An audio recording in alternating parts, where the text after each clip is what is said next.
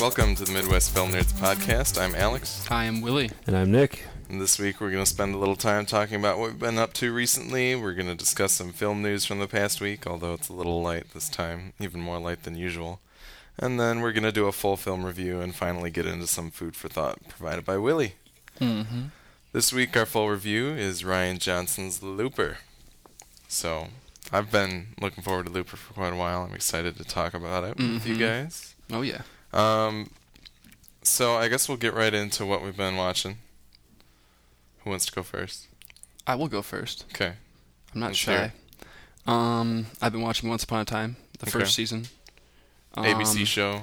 ABC show about fairy tale characters trapped in the real world, kind of, sort of, without giving anything away. Although I'm only 3 episodes in, so what can I really give away? But that's the basic gist of it. Written by Lost and Tron Legacy writers. Yeah, oh yeah. Yeah, plenty of talent on that Starring show. Fandral, right? Starring the original Fandral, yeah. Which is actually why he's not in Thor 2, because of Season 2. Yeah. Also starring one of Nick's favorites, Robert Carlyle. Yeah. As Rumpelstiltskin. Is he really? Heck yeah, he is. Rumpelstiltskin / Mr. Gold. Pretty awesome. Because there's 2 worlds. Pimp? There's the non-fairy tale world and then the fairy tale world. And each actor plays a similar but different character. They mirror each other. Sure, yeah, exactly. It's that interesting. That sounds like some mild fun. It is. It doesn't take itself overly seriously so far. It plays up the whole fairy tale thing, Okay. It kind of turns some of the fairy tales on their head a little bit and changes things up, but it knows it does it on purpose. Yeah. So it's that's not good. Christopher Nolan's Fairy Tale Hour. It is not Christopher Nolan's Fairy Tale Hour. It's fun. It embraces the fairy tale thing. That's cool. I'm only a few episodes in, but I'm going to keep watching. I see no reason to quit watching it at this point. Is it on Netflix yet, season 1? I don't know. I think it is. I think most ABC shows are. If not, it's definitely on Hulu Plus. Yeah, it's probably on Hulu for sure. Yeah. But no, it's fun so far, and of course, Jennifer Morrison is like a new crush of mine. I think after The Fighter, or not The Fighter. I'm sorry. Wow, Warrior. The Warrior. After Warrior, yeah. She's great on House. I'm a fan. I've never watched much House. That's another show that I plan on doing. Season 1 is on Netflix. So, yeah, worth a shot. And then I picked up, like many other people, I'm sure, Avengers on Blu-ray. Yeah. I went to Target because they had a bonus disc that has a 90-minute documentary on the rest, all the movies, the cinematic universe in general, and it's pretty good. I watched it. It doesn't go super, super, super in depth on each individual movie. It kind of briefly covers the genesis of, why they chose that movie next, and so on and so forth. And there's some interviews with cast and crew and stuff, and it's cool. It's not overly in depth, but it was a fun watch. It's a cool little documentary, and it's cool. It's worth it. If you haven't bought it yet, I mean, try Target, because any of the Blu-ray sets are only $20 right now. Yeah. Including the 3D Blu-ray set. Yeah.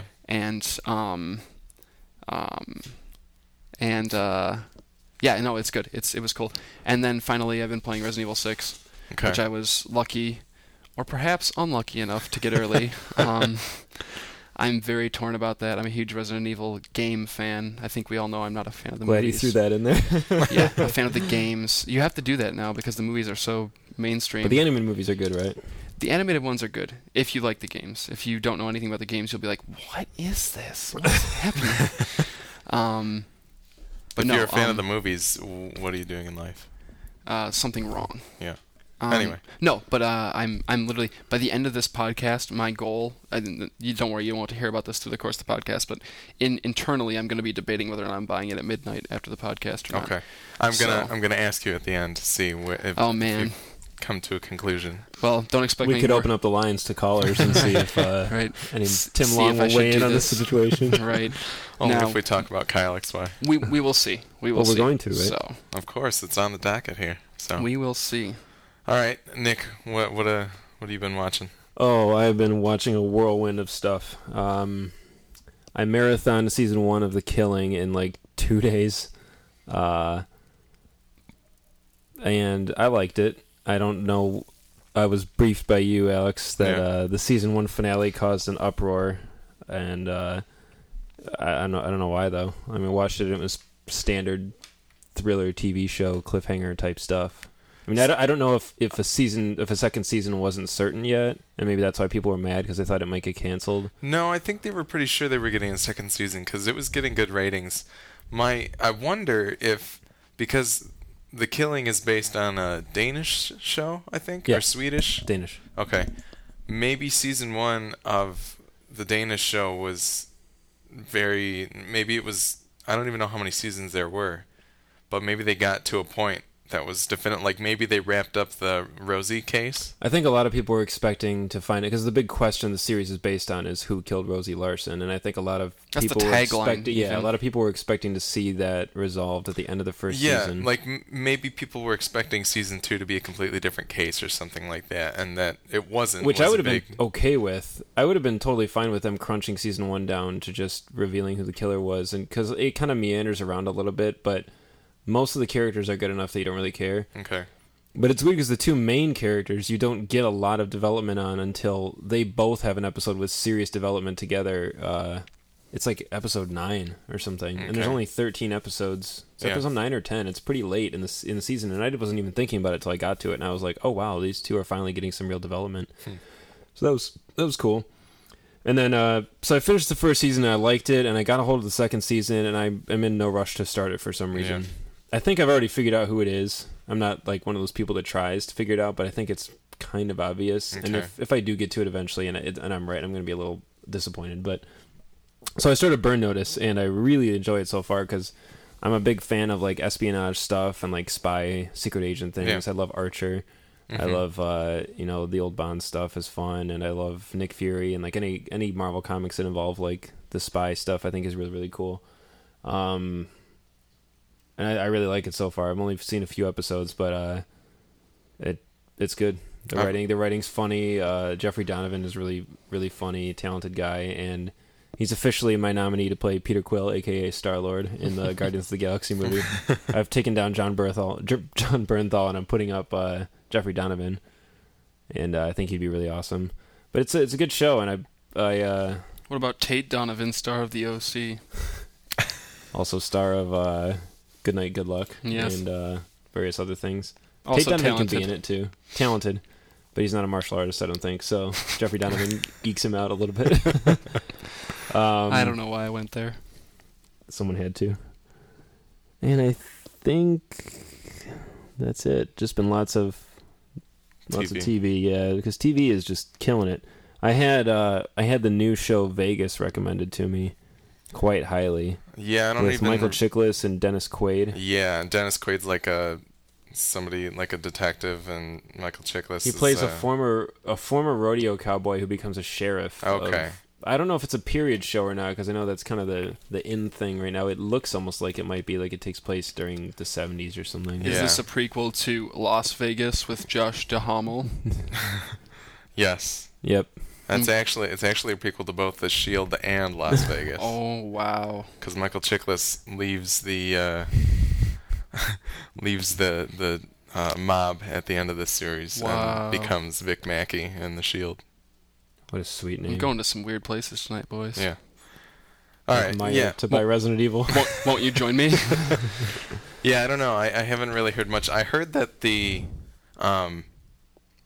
that Elementary, the Sherlock ripoff by CBS, is actually pretty good. It doesn't. I will never watch a frame of it. Yeah, but I don't really care because I don't know. I don't care for another procedural that includes Sherlock Holmes as the character. There needs not be another version of Sherlock Holmes until well after Benedict Cumberbatch and company hang up the spurs. Cause I think between the big screen version with Downey Jr. and the small screen version with Cumberbatch, I think the Sherlock Holmes thing is the well is pretty dry at this point, so I'm not sure why we need another. I don't know. But it's weird because the Downey Sherlock is dumb Sherlock, and like the Cumberbatch Sherlock is smart Sherlock. Like it's less actiony. Yeah, but I think they're different audiences too, and I think it's. Yeah, I don't know why people think America's clamoring for Sherlock Holmes, because America's kind of stupid, and why no one wants. It's a Sherlock Holmes game that came out this week. For what? I don't know. Does Watson like haunt a video you? Game? No, but that's so funny that I'll share. No, it's the same series of games as that. As the Haunting Watson. As the Haunting Watson glitch, but yeah, I don't know. I think they were talking about it at E3, and the first thing that they would say to people that walk in is like, Sherlock Holmes is dead. This is the testament of Sherlock Holmes, or something like that. And like at some point you play a dog that's like trying to, I don't even know. I'm not. That sounds weird. Weird. Yeah. Anyway. Point is, Benedict Cumberbatch Sherlock Holmes is awesome. Yeah. Downey is okay. I'm not interested in Johnny Lee Miller. I will stick with the books. Lucy Liu as Watson. No. Why? I don't know, guys. Don't Johnny know. Lee Miller was pretty sweet in Mindhunters. And Blade. Is he in Blade? And Hackers. I'm going to say he's in Blade. And Or Blade 2. season 5 of Dexter. And Dark Shadows. Is he in that? I think so. He's Or good in 6. Train Spotting because he's the only American in the movie. I told you about that. And he plays a convincing Scot. I told you about that Danny Boyle directed Frankenstein stage play where Johnny Lee Miller and somebody interesting switched back and forth between Frankenstein and the monster every other night. It's kind of cool. They'd play the different role, so I don't know. Anyway, Can that's it be as good as when David Bowie played the Elephant Man on stage? I don't know. Didn't catch that one. I think it was in like the 80s. Makes sense. All right. I haven't really been watching a whole lot. I've still been watching Friday Night Lights. Made it through another whole season in like less than a week, so I don't really have that kind of conviction with a lot of You shows. have a fever. I have a fever, and Friday Night Lights Is the only prescription. Yeah. So watch Friday Night Lights. I'm kind of slowly meandering through season 3 of The Wire, which is good. It's quite good, but obviously hasn't like really caught my attention. It's only 10 episodes, and I should be able to zoom through that. But for some reason, when I watch The Wire, I just can't barrel through it. It's because FNL has your soul, man. That's true. And then other shows are starting up. How I Met Your Mother season 8 started up. That show needs to end. And you love that show. I love that show. It's never going to be as good as season 2. But you love it enough to let it go. I love it enough to let it go. That's the story of like every great TV show. Season 2 is like always. They hit the Except for stride, Lost. all the right jokes. They found their rhythm. And Walking Dead. It's just, I don't know. Yeah, Walking Come Dead. to think of it. If season 2 is the good season of The Walking Dead, then I think we're ready to quit. For some reason, the shows I really am interested in are always the ones where season 2 is the sucky season. Season 2 is usually where the cast kind of finds their Yeah. place, and it frequently results in some of the best writing because everybody gets a little bit of they get to work out the kinks in season 1, and then it's pretty good. Like The Office season 2 is just legendary. Yeah. It's so good. And it's legendary for how everything else went down. The first season's so slowly. short, too. It's only like 6 episodes or something. Because it was a mid-season filler Yeah, show. season two of Seinfeld was really good. Firefly had no season 2, so we will never know. Season 2 of Firefly would have It's been Serenity. amazing. Probably So- would have been good. Yeah, Season 2 of Arrested Development. Oh, season 2 of Community. Holy cow. Mind-blowingly good. I watched too much, and like Friday Night Lights, I probably watched too much Community at one time, so I can't separate it into I mean, seasons. season 1 of Community was phenomenal, but season 2 is where they really started to have callback jokes and stuff like that, Okay. and it really found its place Yeah. in the world. Hey, guys, what about season 2 of Terra Nova? It's not happening. Good one. Other than that, I don't know. Castle started last week too. I think I'm one of the few people that watches Castle and gets like 30 times the amount of humor out of it just with Nathan Fillion's like his affectations and the way that he does things. I don't think anybody else like watches it on that fine detail to see how With he's those acting. goggles? Yeah, with the Fillion goggles, just to see how he chooses to. Season 2 of Strangers with Candy. Boom. It's true. It's flawless. But Fillion's true. got that cool... I mean, he's smart because he can do these cool little subtle, quirky Yeah, aspects to his character that maybe the average viewer might not pick up on. yeah. But it still draws them to the character, even if you That's don't true. realize it. You know That's what I mean? true, yeah. Like, whereas, like, some other actors, like, they do quirky, but they do it so far over the top Yeah. every time, and it's like, that gets tired after a while. Yeah. You know, with Fillion, it's little things. So it's... Well, that's a nice true. thing too about like characters. When I'm surprised, like for a long time, like TV actors were like looked down on as made fun of because those Yeah. are the outlets where you really get to play a character for a long time and Yeah. really work out every aspect of them. And in comedies like that, you can eventually find the little quirks the little tiny things a character can do, and it's just an instant laugh, which was more important in like the 90s with sitcoms where they had live audiences. Mhm. But I remember seeing an interview with it was one of the on special features was one of the Seinfeld DVDs, and they were talking to one of the actors, and they said it had gotten to the point where Jason Alexander said all I had to do to get a laugh as George was do like a snort after saying something, and the audience would laugh because they knew. And he said Elaine had to do a little expression with her arms, or he called it a body flip, with like her arms, and people would laugh. And Kramer just had to walk in the room and people would laugh. But I think he said something about how Jerry never had really one of those things. Yeah. But Jerry was like the least funny character, well, in his own way. But it's like I can see that in like every comedy I like. There's little things. Eventually, once the actor starts to know the characters well enough, it's fun to watch them become self-aware, kind of. That's one of the funniest things in Castle to me, is that Castle is a very well-defined character, and Nathan Fillion lives in it. And then not only that, but two of the other detectives in the precinct that he hangs out with, their banter together is like awesome, like none other. Like there's just these little throwaway jokes between them throughout the whole series that are just amazing. So Castle's a really good show, even if you don't care about the whole procedural thing. I think certainly after season 1, they start pulling in some of the overarching story, and it's a different beast. So worth checking out. Cool. Is that on Netflix? If it's not on Netflix, I think all the seasons are on Hulu. I don't know. I'm not sure. It's gonna be my question every episode. Is that on Netflix? All right. So I think we're gonna move into some film news after the Netflix update from. There's Nick. film news. Yeah, the lack of film news.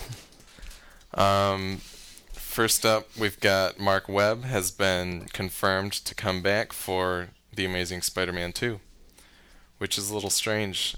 After the thing about The Amazing Spider-Man is the trailers had a lot about the quote-unquote untold story of Spider-Man origin. And if anybody went and saw the movie, okay, here's the update. Castle is not on Netflix. Okay, all right. Checking Hulu. So, if you actually sit down and watch The Amazing Spider-Man, the untold story is not a very prevalent theme.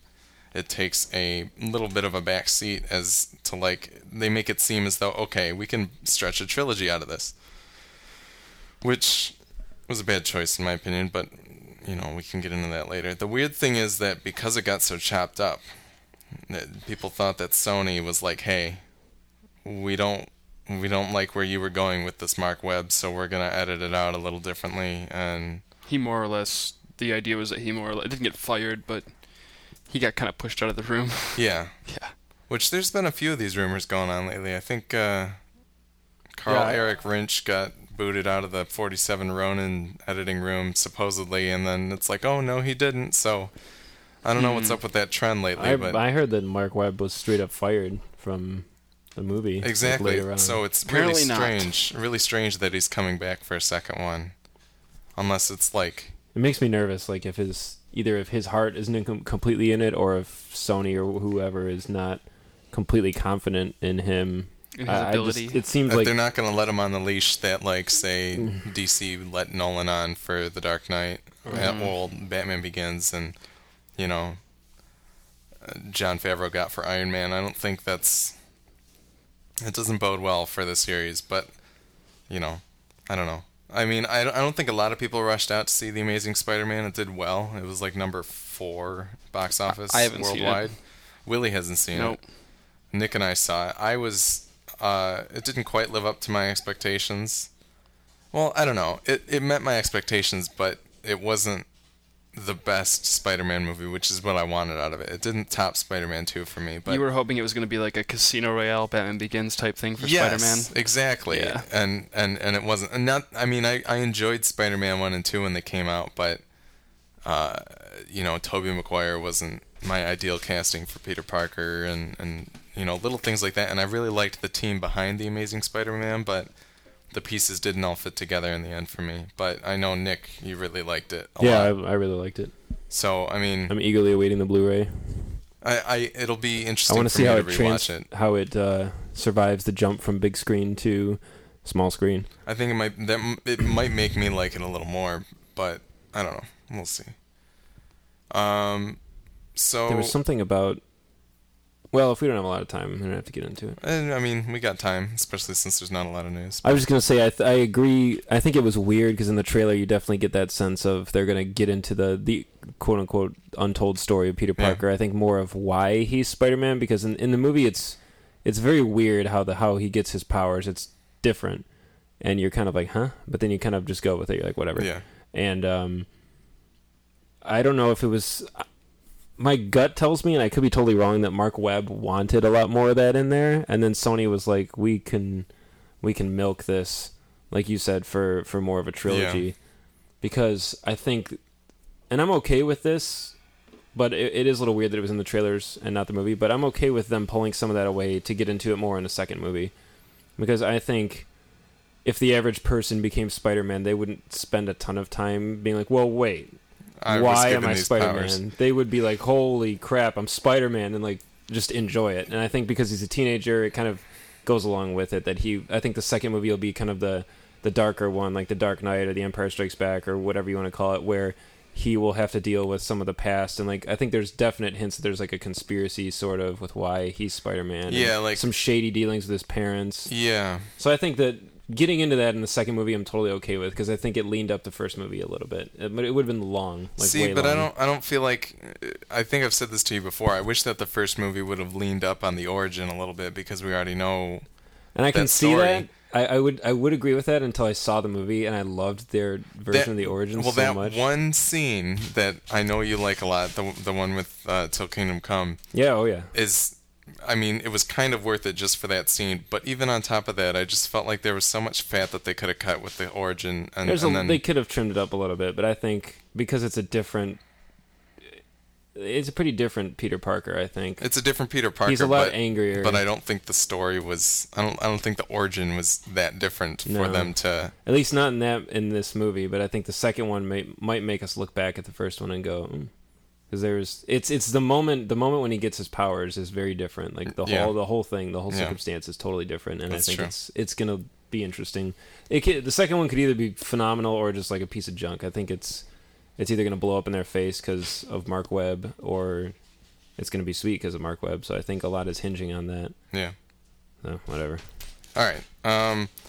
Next up, we got more news of a comic book Godfather for the big screen.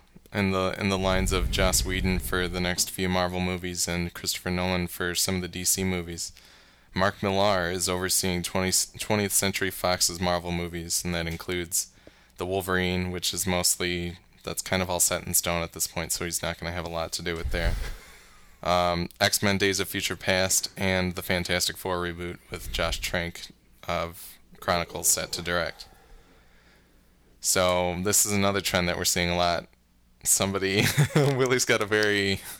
Well, no, I mean, look, I know why a lot of people don't like Mark Millar. Yeah. And I understand it. I like most. We should say Mark Millar is pretty big in the Mark Millar is very big in the comics industry as a writer. He wrote Civil War, which is one of the big Marvel crossovers. I mean, he wrote the Ultimates. Yeah. He's written a lot of very, very important stuff in the last 10 years. Yeah. Mostly for Marvel. Yeah. He has a lot of creator-owned stuff, too. Like Kick-Ass, actually, is his. But anyway. But he's very political. He's very outspoken. He's similar to Frank Miller, not quite as crazy as Frank Miller. Okay. But still. And he likes to put a lot of that in his books. Ultimates is full of political commentary. Yeah. But my thing isn't like anger about Millar or... whatever, Millar, that's fine. You're just unhappy that these movies aren't back in Marvel's hands. No. I am, but I just don't understand why they need somebody to oversee two franchises that aren't going to be related or linked in any way, shape, or form. Well, that's the thing, is that now that the Avengers exists, they are probably like, let's get the Wolverine to meet up with X-Men Days of Future Past, and then let's have the Fantastic Four show up, because this clearly means a lot of money for us. A Fantastic Four X-Men team-up movie... That's weird. Not on my list of wants. No, it's not. I mean, it's on my list of not wants. It's not something that was ever notable in the comic books. It's not like the X-Men and the Fantastic Four had that. I don't know. Whatever. I mean, well, regardless, X-Men, in comic book wise, X-Men were they're New York based, right? Not city, but New York. They based. kind of stick to their own thing, though. For the most part, but there are moments, especially even in Astonishing X-Men, you do get some Fantastic Four cameos. Sure. So it's not like it's unprecedented, but I don't think it serves a good purpose. It's a weird fit. Yeah. I don't... X-Men are better on their own because they're their Let's own... put it this way. They're their own race. I don't see Millar having nearly as much involvement as Whedon or Nolan have. He may have as much involvement. It may not be a good thing for those movies. We'll see. I don't know how much knowledge Millar has of the film industry. That's true. Anyway, I mean, he might do a Frank Miller where he's like, "Oh, I made Kick-Ass," or I made 300 for Frank Miller. Dude directed exactly. The Spirit. Like, there is a reason why you're a comic book writer, not a director. Maybe we'll have another director exit the Fantastic Four franchise, and Mark Millar will be like, "All right, it's my time to shine." Wouldn't want to see that. That's what I'm more disappointed about is Fantastic Four not going back to Marvel. So I've been reading a lot of awesome Fantastic Four lately, and the potential is huge for awesome stories. There's a lot of room for the Fantastic Four reboot to fall through the floor, just like Daredevil did. It could easily happen. And then Millar's overseeing the X-Men franchise, which is fine. I mean, he's done X-Men before, X-Men related stuff, so... Yeah. I don't know. I don't hate Millar. I mean, I know Nick's not a huge fan, but... in general, but... I mean, Ultimate's... I think he's just kind of a dickhead. Well, he is. I mean, he is, but a lot of the legendary comic book writers are... I mean, I think part of it is that they don't have a voice for so long, and then all of a sudden they become big in this, this niche industry, and they're like, hey, listen to what I have to say. Well, and you brought up something a little, like, a few days ago with the Avengers and Cap's line about there's only one God, ma'am, and he doesn't dress like that, or something like that. Mm-hmm. And how that was like Whedon realizing that even though he's an atheist, he doesn't need to put his views into the characters that he's writing. He mentions that in the commentary. He's like, my friends were shocked that they were like, really? That's the line you wrote in there? And he's like, well, yeah, Steve Rogers isn't an atheist, just because I am. And I feel like Millar, I mean, not that he's writing these movies, but Millar sometimes has a hard time detaching his personal beliefs and his personal views on whatever from his comics. Well, especially after X-Men First Class, I think X-Men Days of Future Past has a precise point in history where he would want to try and comment. We'll see. But we will see. That's a lot of speculation. I suppose in all, this is more of like a why are they even bothering? But it is a weird move. That's the way I feel. I don't know how that relationship even... Yeah. I don't and once again, Bryan Singer gets passed over. Yeah. Poor Bryan Singer, who did nothing wrong for the X-Men series except to leave it. Even Matthew Vaughn would have been great for somebody to oversee it. I just don't understand why Millar seems so out of left field to me. I think Matthew Vaughn would probably be like, meh. I'll direct it, but I don't think he would necessarily want to have that much. Who knows? Yeah. I don't know. All right, and then lastly, this is something we touched on in our episode on last week for The Master, but the Dawn of the Planet of the Apes director being up in the air, that has been decided already, and Matt Reeves has been confirmed to direct Dawn of the Planet of the Apes after Rupert Wyatt exited. That's good. So you guys are pretty happy about that. That was we talked about this last time, right? Yeah. Yeah, Matt Reeves is my number one. My number one. Yeah. It'll be interesting. I was very sad about Wyatt leaving, but maybe they're being a different director, much like Marvel has realized with their movies. Maybe they're being a different director will actually be interesting in helping to take the movie in a different direction. I'm fully okay with it because I used to be of the belief that you should have the same director as long as possible on a specific franchise, but I don't think I believe that anymore because now that I'm looking at a lot of this stuff, it seems like every time a director gets to the third installment or so, I mean, not everybody, but their creative well on that topic dries up. It's kind of dried up, and I completely understand that. Like, I mean, how many times do you want to work on the same thing? And in a lot of cases, these are situations where they're working on things that aren't theirs anyway. Yeah. Look at Raimi on Spider-Man or Whedon was like, I didn't know if I wanted to do Avengers 2 because I spent so much time working with these characters that aren't mine.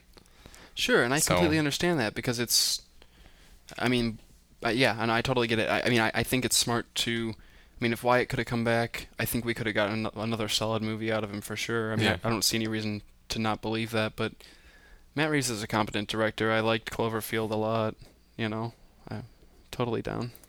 We shall see. So, any thoughts, Nick?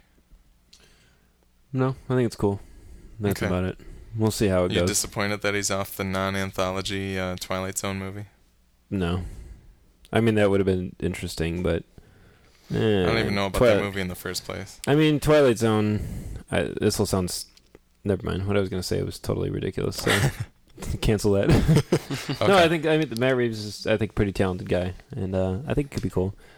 I'm curious to see because I mean Rupert Wyatt came out of like nowhere. Yeah, he didn't really do much. So I'm almost more intrigued to see what he'll do instead. Okay. I agree. Yeah, we'll I hope see. he does something original.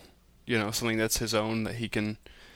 I'm curious to see because That'll be the cool. ideas he had to really reshape and reinvigorate the Planet of the Apes franchise, which I don't think I'm the only one in saying that I had little to no interest in it at that point. Yeah. Not even because of the Tim Burton movie, just because I think at that point I was like, it's done, like, it's yeah. over. We've had 6 movies or so. But no, the fact that he could reinvigorate, maybe not a dead franchise, but a dormant franchise like that, tells me that I can only imagine how enthusiastic he'd be to get his own idea off the ground. And I'm sure a guy like that's got some sort of passion project laying around. Oh yeah. We need more talented, like, up and coming directors making original stuff. Like Neil Blomkamp, I think, is going to be. Elysium's supposed to be amazing. People will always want to know what he's up to. Yeah. District 9 just came out of nowhere and blew my mind. Well, certainly. and to think that almost was a Halo movie. I mean, That I would would have be been down for a Halo movie he directed too, because his little spec short movie was. Yeah. Have you ever seen it? No. It's awesome. It's very cool. I heard it was Awesome. really cool. It's very cool. Yeah, well, we'll see. Maybe Rupert Wyatt's next movie will... Maybe he'll take over Fantastic Four Maybe. when it goes back to Marvel. We'll see. Yes, please. Sweet baby Jesus, please. Alrighty, so I think we can move into our full review, because that's all we got for news this week. Our full review is the movie Looper, directed by Rian Johnson and starring Joseph Gordon-Levitt, Bruce Willis, Emily Blunt, and a bunch of other people.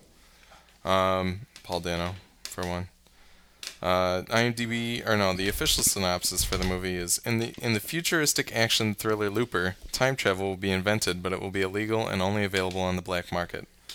When the mob wants to get rid of someone, they send their target 30 years into the past, where a looper, or a hired gun like Joe, played by Joseph Gordon-Levitt, is waiting to mop up. Joe is getting rich and life is getting good until the day the mob decides to, quote-unquote, close the loop, sending back Joe's future self, played by Bruce Willis, for assassination. So, Rian Johnson directed Brick and Brothers Bloom, both of which received quiet critical acclaim. I think a lot of people really liked where he was coming from and what those movies kind of were. Brick is kind of like this weird high school noir movie. It's super awesome. Yeah, it's cool, but it's like... It has no genre. Yeah, it's very strange. Yeah. And then the Brothers Bloom is like... it's kind of like a con movie, but kind of not. I mean, it's about con artists, but it's... It has no genre. Okay, I see what you're trying to say. But, so, anyway, Looper kind of touted as a science fiction movie. We'll get into that more. What were some general thoughts about Looper? I liked Looper. I did. Yeah? To be more specific, then I liked it. I really liked the first third. Okay. Didn't like the second third as much. All right. There's a environmental shift, a geographical shift as to where the action in the movie takes place, which we'll get into in spoilers, but I was much more interested in the elements set up in the first part than I was in the ones set up in the second portion of the movie. And then by the end, I felt good about it again. So I enjoyed the movie. It's not...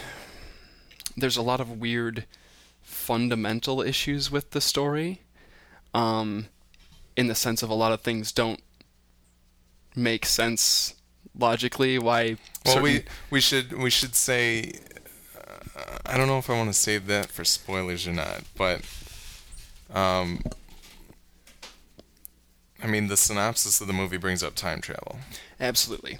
And when you're dealing with time travel, you're dealing with a very tricky beast, because you've got the whole, especially when you have past selves meeting future selves, and I don't think that's a big spoiler, because at some point that's the major focal point of the movie. So you're dealing with a topic that has been done in comics, movies, video games, everything. Different ways. Different ways. Times. There's so many different variations on what the rules are of time travel, what you can do, what you can't do. I think this sets up the rules pretty decent. I think it does a good job of keeping it simple, not overly... Well, that's one of the things, and I'll bring it up con-wise when it comes around to me. Sure. But it doesn't overcomplicate things. Yes. Which is really kind of nice, because when you're dealing with a 2-hour-long movie, you don't want to be sitting there scratching your head the entire time trying to wrap your head around what the rules are. That's true. So that's good. But there are certain elements, and I'd probably have to wait until spoilers to get into them, but Okay. there are certain elements, character decisions made by characters, and just the basic idea of what a looper does and how the contract works. Okay. That don't quite make sense to me. Okay. And we'll get into that later. That being said, I did enjoy it. I've heard a lot of comparisons to Blade Runner being made, and in the first third of this movie, I get that. Because it's got a very similar vibe. It's not quite as rainy or dark or steamy. Yeah. But it's that nasty, Steamy.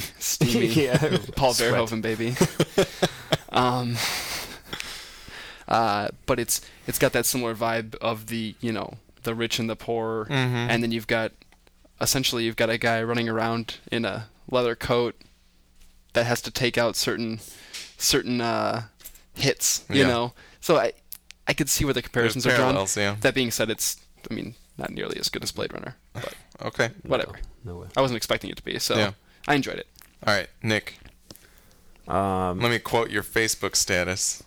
1/3 of Looper was a good movie.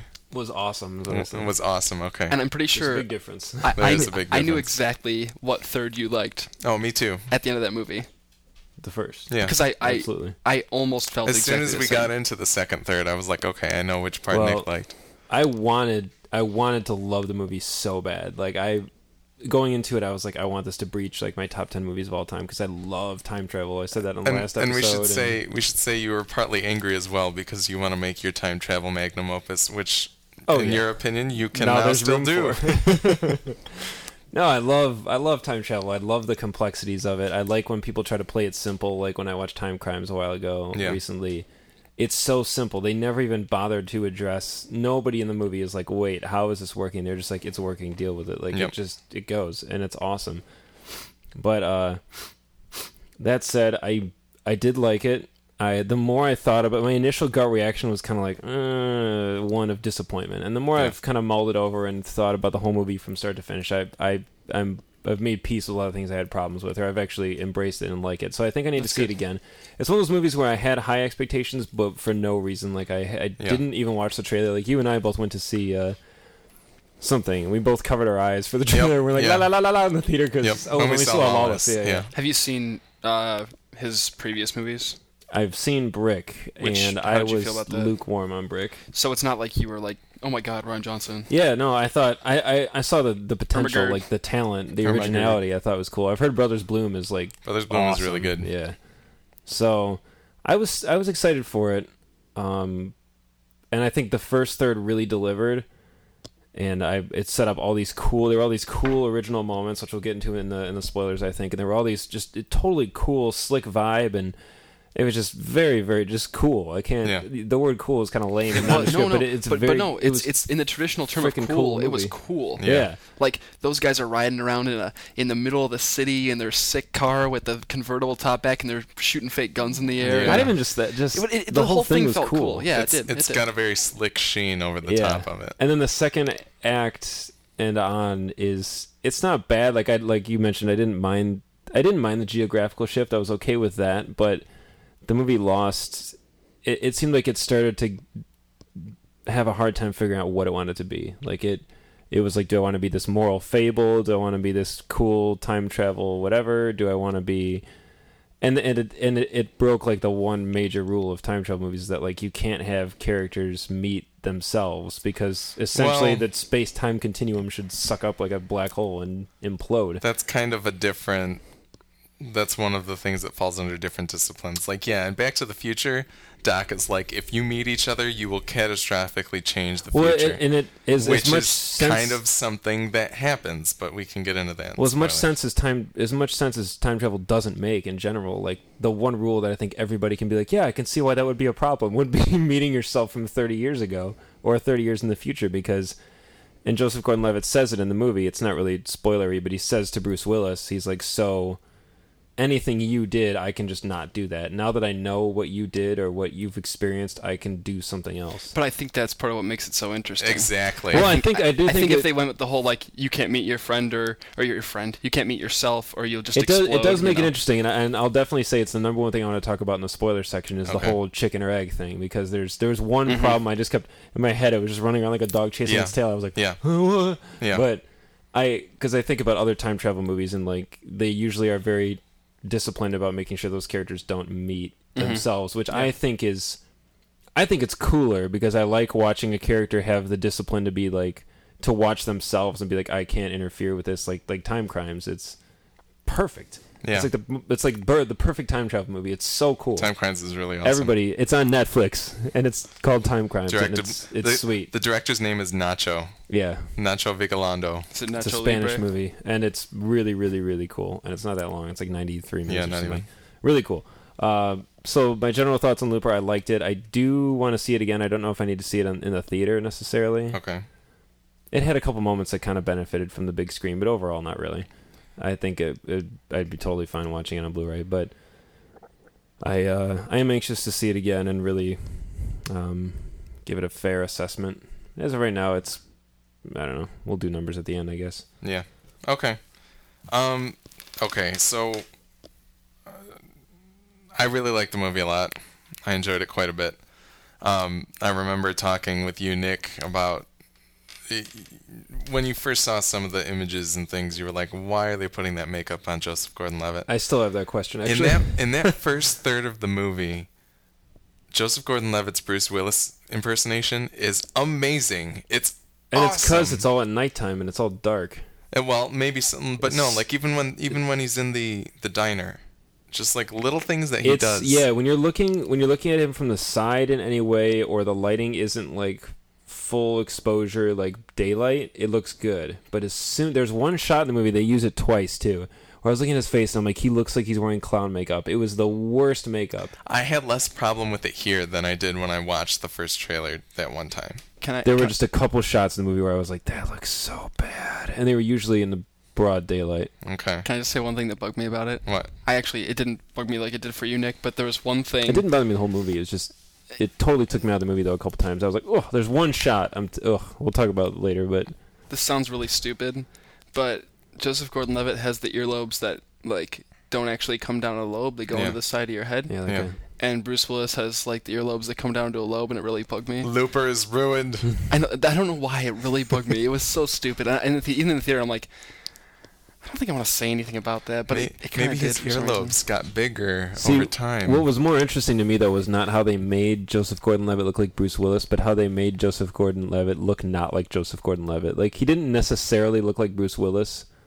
He had features in common, but overall I was just like, he just looks like a different dude now. It's weird. I think the makeup combined with his performance was very cool. His squinty eyes and arched eyebrows, and the way that he would good. speak sometimes too was just spot on. And he kind of lost it later in the movie. It kind of went away a little. Well, I think it's because you have him sitting next to actual Bruce Willis, and you're just like, oh well, of course Bruce Willis is better at being Bruce Willis than somebody else is. Would that be but see, with Joseph Gordon-Levitt, I wasn't so sure if it was going to be that way. Yeah, I mean, all the scenes in the club early on when he's talking to everybody, and when he's talking to Jeff Daniels, which Jeff Daniels is in the movie, and it's awesome. Yeah. He's got a Jeff Bridges beard. It's really good. Yep. When they're talking, I was like, it's kind of like watching Bruce Willis in Die Hard. It's really awesome. Yeah.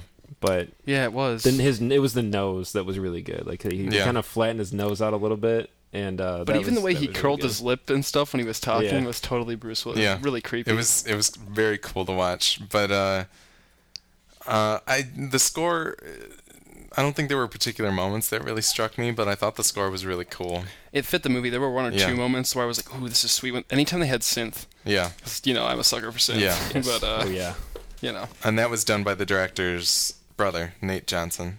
But other than that, I didn't really have a ton of pros to list off. And then con-wise, there were a few moments, particularly with the speeder bike, that didn't look so great. That didn't look good effect-wise. Mm-hmm. No, that made me unhappy. And then the other thing that we've kind of brought up, I was okay with them saying, okay, time travel's happening, accept that fact.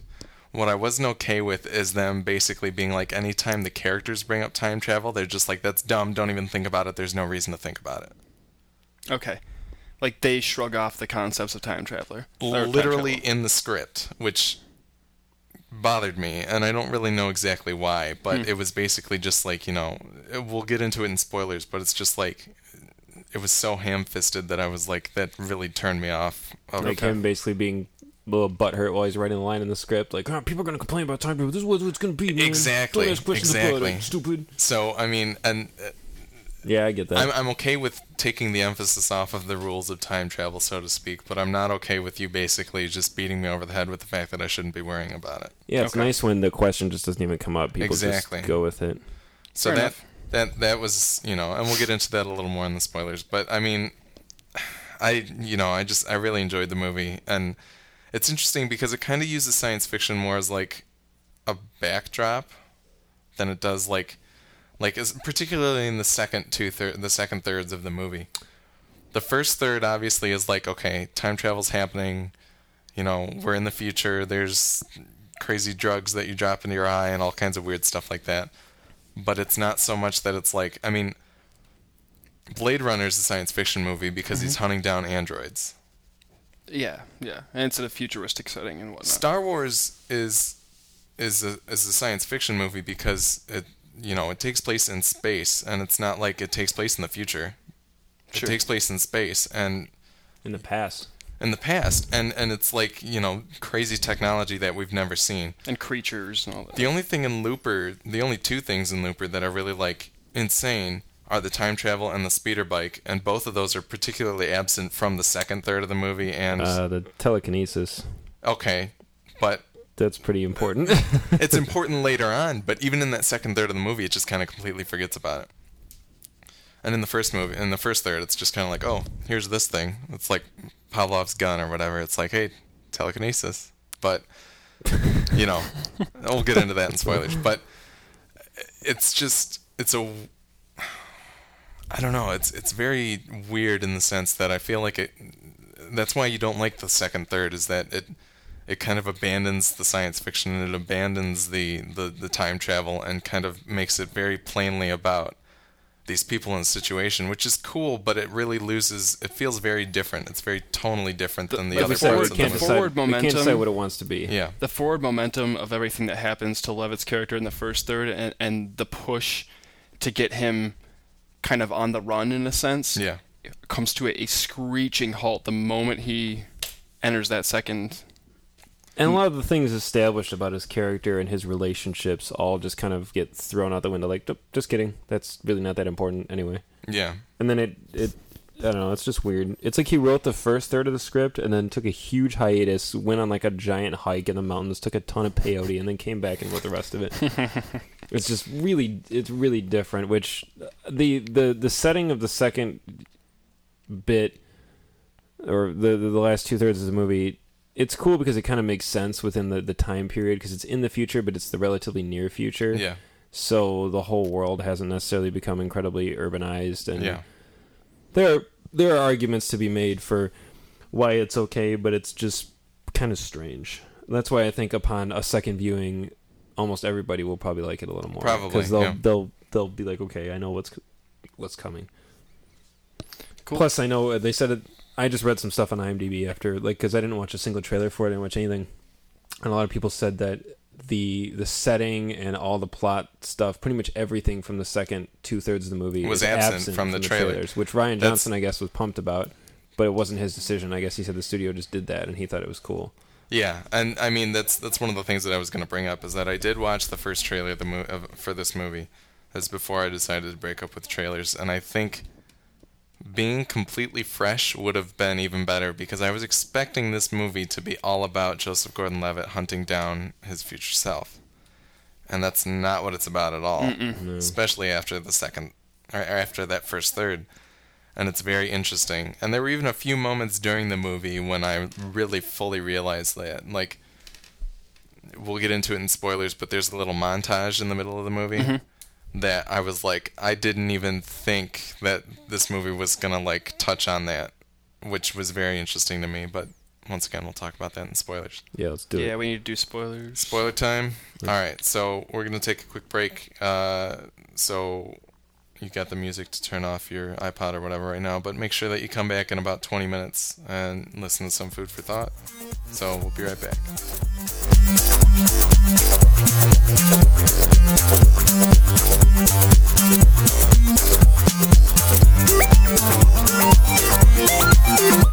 And we're back. Spoiler territory for Looper. So, Let's talk about Looper. let's talk about Looper. Let's close the loop on Looper. Yeah, let's close the loop. I love Sorry. that. I love that. I think that's awesome, though. Like the idea of closing the loop, forgetting all the logistics behind it. It's such. It's like a perfect term, and it's like I don't know. I enjoy Yeah, it a it lot. sounds great, but the execution is like, how does that close the loop? Like, because you don't disappear too. Like, it almost implies like it would be getting rid of you on both ends of the spectrum. Like, it sounds so final, and really all it is you. Well, it's and- really eliminating your contract is all it And is. that's the thing is that you.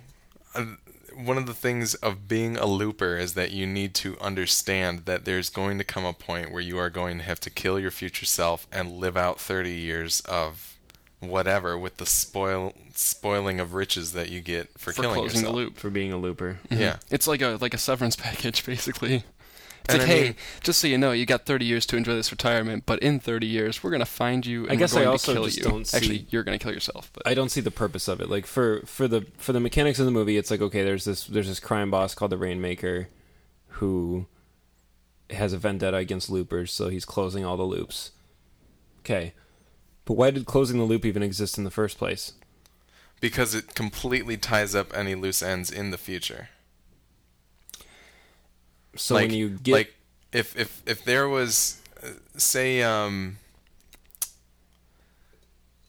if after years and years of killing people for Yeah. the mob, they want to make sure that they don't have any loose ends, and that means their own people as well. So once these guys get too old to be loopers anymore, they're kind of useless, and any of the information they have is possibly detrimental to the mob. So they say, get rid of them now. I'm not saying it's the best way to handle the situation. I'm just saying that's the concept. like is that if Joe woke up, if Bruce Willis woke up someday and he was like, I'm going to call up the Today Show and expose this whole looper thing that's going on. I guess I just don't understand at which point they decide it's okay to close the loop. well, I think that, Like that the idea is that you're a looper until you're like 55 years old, and then like nope. I think you could be a looper till whenever. It's just the fact that the Rainmaker wanted to kill them all Yes. that it happened when they were so young. I guess the mechanic, it seems like kind of a plot device just for the advancement of the plot. I don't understand the practicality of it.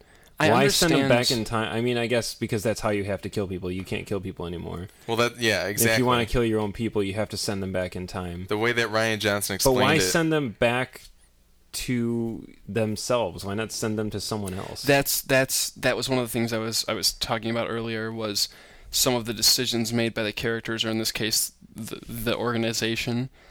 That doesn't make a lot of sense to me. I don't understand why it has to be you that kills you. You know what? Okay, Ryan Johnson did an interview with the people at Slash Film, and I'm going to pull it up in As a second. opposed to, that seems to me more of a way to get the plot moving forward than an actual rule that makes sense. You know, wouldn't Yeah, it it's be a much weird rule. easier to have Paul Dano kill? You know what I'm saying? Because there'd be no. Well, but here's the thing. He'd show up later at the bar and Here's- be like, "Dude, I shot you earlier." Here's the thing: Whoa. is that these are problems that shouldn't have risen. Like, the only reason that Paul Dano's character knows that he's about to kill himself is because he's singing a song that his mom used to sing. Well, no, to him. sure, I get that, but the thing is, So, couldn't but- they avoid those problems altogether by having somebody else kill Paul Dano's old version? That's true, Just and why bother I taking forget- a chance? I guess is what- Exactly. Seems so risky. that's true. And I mean, and it wouldn't have happened with Joe's character if Bruce Willis didn't come with the thing on. He'd Sure. like seize it, and he's like, "That's me," and there's a problem.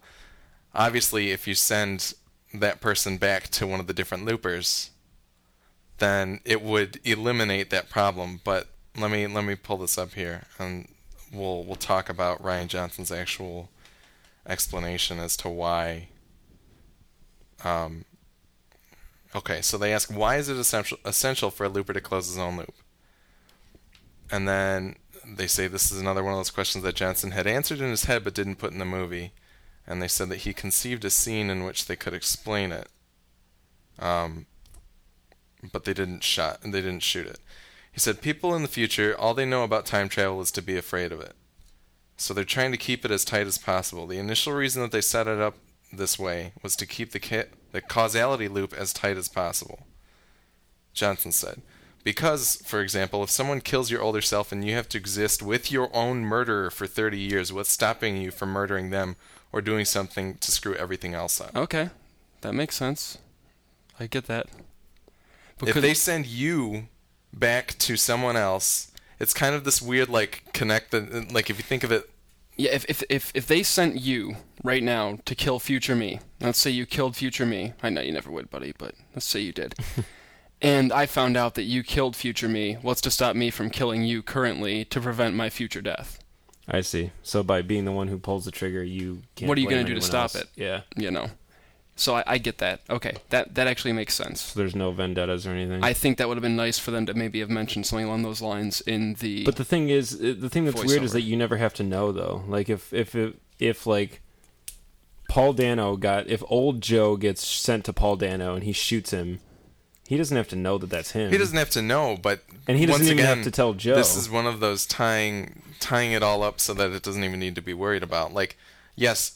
If somebody else killed them, then they wouldn't have to worry about the fact that you wouldn't have to kill yourself. Mm-hmm. But on the other hand, if somebody else killed them, or if you just kill yourself, which should have gone right 99% of the time, then they don't have to worry about like it weighing on your soul that you just killed your friend instead of you killing it. If you kill yourself, like the thing of being a looper is that now you have 30 years to party with all the gold that they just paid you.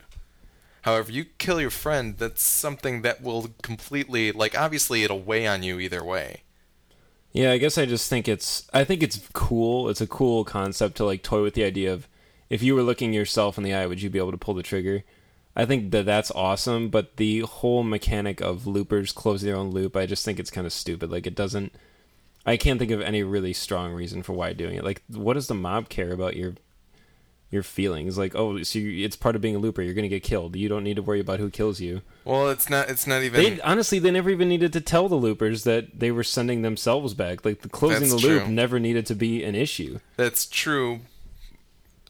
But at some point somebody might have discovered that they were killing themselves, and then maybe they had to explain. Yeah, and that's when they were like, obviously we need to be including this big payday with it, because if you're going to kill your future self, then that's a big, like... It's. I think there's probably more history to the profession of looping than we see in the movie. Which it's also weird that they're all like young. They're all like kids, and like obviously they're young, stupid people like Paul Dano and the other kid, Noah Segan's character, who's just a blithering idiot the whole movie. Well, I mean, I think they pull him out of the nasty dregs of society. Like we see that little kid walking across the street with his teddy bear or something. Remember, they almost hit him. Yeah. I mean, that's the kind of kid they're looking for, because they're looking for somebody who has no ties whatsoever. Mm-hmm. They can easily mold into what they want. They can promise them riches at the end of their career, 30 years of high living at least. As long as they just follow the rules. Yeah. And that makes sense. One thing I wanted to mention, the Paul Dano character, when the old version of Paul, let's say old Paul Dano, is trying to get to where he needs to go. I knew you were going to love that. It is a horrifying scene in the best way possible, because I'm like... The whole time I was watching that, I think I was the first one of all of us to see it. I saw it Friday night, and I was thinking the whole time, I was like, I cannot wait for Willie to see this scene. Because I'm like, okay, something horrible is happening to his current self, because his nose is gone, and he's got this scar and this bone. First he's just losing fingers. And I'm like, okay, something's up here, but you can't really place exactly what's going on. You're like, okay, is he fading out? Is he dying? So like he's actually disappearing? I was like, that's a strange way to make him disappear. And then he opens that door, and you don't even see Dano, you just see what's left of Dano on the table, like... Yeah. And the fact that they actually probably kept him alive after that is even more horrifying. Yeah. Because they can't afford for him to die. Yeah. Because they want to avoid any sort of time, fluxes in time or whatever. Yeah. Pretty horrifying. Love that scene. Yeah, that was really really good. creepy and intense. Oh, it's all in the first third of the movie, man. It's so good. Another thing I wanted to. This is partially. I will take full responsibility for this, but kind of going into the movie, I sort of expected it not to be a buddy film by any means, but I kind of expected the film to be along the lines of Gordon Levitt, end of the first act, Gordon Levitt realizes it's him, he gets away. Second act, he's trying to hunt him down. Maybe the third act, they wind up teaming them up. Trying to take down. And after watching the movie, I'm not angry that didn't happen because obviously it was less predictable, but I am a little angry it didn't happen because there was so much potential for those two being together, and you see a lot of that potential in the diner scene when they're sitting down and having a meal together. I love the idea of meeting your older self because you see how much Bruce Willis, old Joe, I'll call him, detests young Joe. Yeah. Because of he's such a completely different person. He thinks he's being so selfish. Because he knows. He knows. Well, he knows, but then even on top of that, he's being selfish again. Yeah, exactly. And I think it would have been very interesting for... I almost wanted to see more of old Joe's future, because you don't really get much of a glimpse of it. I wanted to see what that was all about. I almost wanted to get a glimpse at the Rainmaker, even. Yeah. Because I feel like there could have been a wealth of interesting avenues you could take it if perhaps he took young Joe back for some reason to the future. Back to the future. Right, all right. But no, I think that could have been more interesting, and I think that the telekinesis thing was such a blink and you'll miss it moment, like the mention of it in the beginning, and then it becomes so crucial towards the end. That's like I was saying with Chekhov's gun. It becomes. Have you guys heard of that phrase before? I have not. Okay, let me pull up a Wikipedia article. Chekhov from Star Trek? I don't know if it's specifically referring to it refers to somebody like that. It's I think it's in a play. The idea in film that if you're going to introduce a gun in the first act, someone's going to shoot someone with it in the third act. Yes, and that's the telekinesis in this movie is similar to that. But it seemed, it's a very in my throwaway personal moment. opinion, the telekinesis angle seemed very out of place in this movie. Yeah. It's very weird. It seemed really out of place. It seemed like it belonged in a different movie altogether. And the Akira kid was so creepy. I wouldn't. That kid was a damn good actor. I mean, he was really good. I was watching him. I was like, this kid's amazing. He's really good. He was really funny and like really adorable, and then alternating too. Terrifying. Yeah. And Akira kid is perfect description. Yep. I liked the idea towards the end that all of the actions. It's kind of got a 12 Monkeys type feel. The movie borrowed a lot from a lot of movies. It did. That needs to be acknowledged. But I think that the idea of everything that old Joe was doing was leading right down that path that he was trying to prevent, and there was this constant loop. And I thought it was funny. I think it was Nick you mentioned earlier. I felt like I was a dog chasing my own tail. Yeah. Well, all these characters are dogs chasing their own tails the whole time, and in reality, what young Joe has to do is close the ultimate loop, close that cyclical, everything's happening the way it should be. Self-fulfilling prophecy. Exactly, because the second he offs himself, everything goes changes. That was a very cool moment. Everything changes, and I thought that was really interesting. But did it? I mean, we think it does, but we think that's one of that's ambiguous, is because maybe Emily Blunt walks down a street and gets hit by a semi at some point. We don't know. Maybe time time corrects. The Rainmaker. Maybe time corrects itself. The thing that had me when I mentioned, and I'm glad you said that because it brought me back to what I wanted to say with chasing my own tail and thought, is that I was thinking, okay, we see the movie, we see the moment where Joe confronts old Joe, where he gets sent back, and he obviously doesn't shoot him, and old Joe knocks him out, and then we get treated to that montage of it's a montage that does two things. It tells you what would have happened if he had shot him, but it also tells you what did happen to old Joe. Right. And so now we're at this weird moment where old Joe was once young Joe, and he shot old Joe when old Joe came back.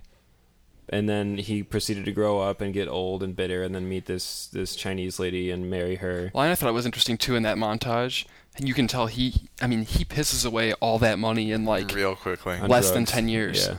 absolutely pisses it away. And I thought that was, I don't know, I liked it because it was like this mini like rise and fall story, all in like, Yeah. you know, and then he starts And working that's- for the he's like a low-level triads. triad. I should Yeah. say that's the montage I was referring to earlier in the review. I just, for some reason, my mind never even went there when I thought of the concept of this movie, and the fact that we could explore that 30 years to get Joseph Gordon-Levitt to Bruce Willis was pretty cool. was very interesting to But me. I was really worried there for a second, I'll admit, because the second that Levitt falls off the balcony and it switches, I'm like, is this going to be like some stupid Run Lola Run thing where it's like Yeah. 18 versions of what could happen? Yeah. Because I'm not going to like that at Yeah. all.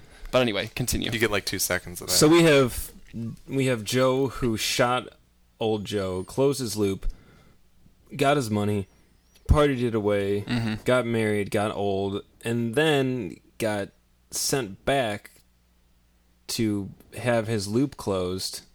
But played out instead of being differently. shot, he escaped with the goal of taking down the Rainmaker, who wouldn't exist if old Joe didn't come back in the first place. It's Well, this is one of the things about time travel that makes me say we are never going to be able to time travel. Because there is any little, it's the butterfly effect. There's any little moment in my life from here on out that could change and radiate into a million different directions. Right. absolutely. The thing that the movie doesn't talk about that would clear up that point is whether or not we are living in a Back to the Future style timeline, or we're living in a Source code. no, those are the same. Okay. If we're living, what I mean when I'm saying that is that Or Doc 12 explains, Doc explains that as soon as Marty went back in time to 1955, he created a new timeline, or in source code, spoiler alert, new timelines. Sure. If we're living in that kind of world, then that all makes sense very easily. If we're living in the different kind of world where there's only one timeline and you're traveling back to it and things change, which is kind of suggested by the fact that Bruce Willis's memories get fuzzy when he comes back. Well, because the new memories that young Joe has are erasing the memories. Exactly. So there's only one timeline in this I think that there's universe. supposed to be only one, but it doesn't make a lot of sense considering that Joe would have to kill himself in order to come back, but if he comes back, it negates, and then doesn't get killed, it kind of negates that whole idea that he killed himself, so... And I this, my remember friends, they- is what a time paradox is. Yeah, It gets very strange. And time travel is very cool in theory, but oftentimes execution is awful. I mean, I'm a fan... Execution storytelling-wise is impossible because we don't understand time travel. That's why it's not Well, I happening. think if you set up... I think it's kind of the responsibility of the filmmaker to either... to stick set up to the rules. Yeah. And, And say, that's something these that are the rules. he skirts. And that's Little why bit, I yeah. like Time Crimes is like the one timeline Yep. idea. It's very cool, and like that's kind of my favorite. Like 12 Monkeys, where it's one timeline. I think that's the cooler and frankly more challenging to write about. Because if Absolutely. you're going to have a character jump back to this timeline and inhabit it while himself is inhabiting it, is just blows my mind with how awesome the possibilities are. And like Lost, does a good job. Lost of season 5, Yeah. which is like widely regarded as one of the least popular seasons, and it's totally like my favorite because it's just so time travel heavy. And there's Yeah, so many this- moments where I'm watching and going, "Oh no way!" and Yeah. just like the coolest stuff. when happens. things tie back into season 1, like Yes. years later. Yeah, it's cool. It's so one cool. one thing that I find interesting is that this is a very, for me, like with smart sci-fi, I like smart sci-fi because it's thought-provoking. Yeah. It entertains me, and I like the aesthetics of sci-fi as a genre, but I can still find it thought-provoking and take bigger things from it.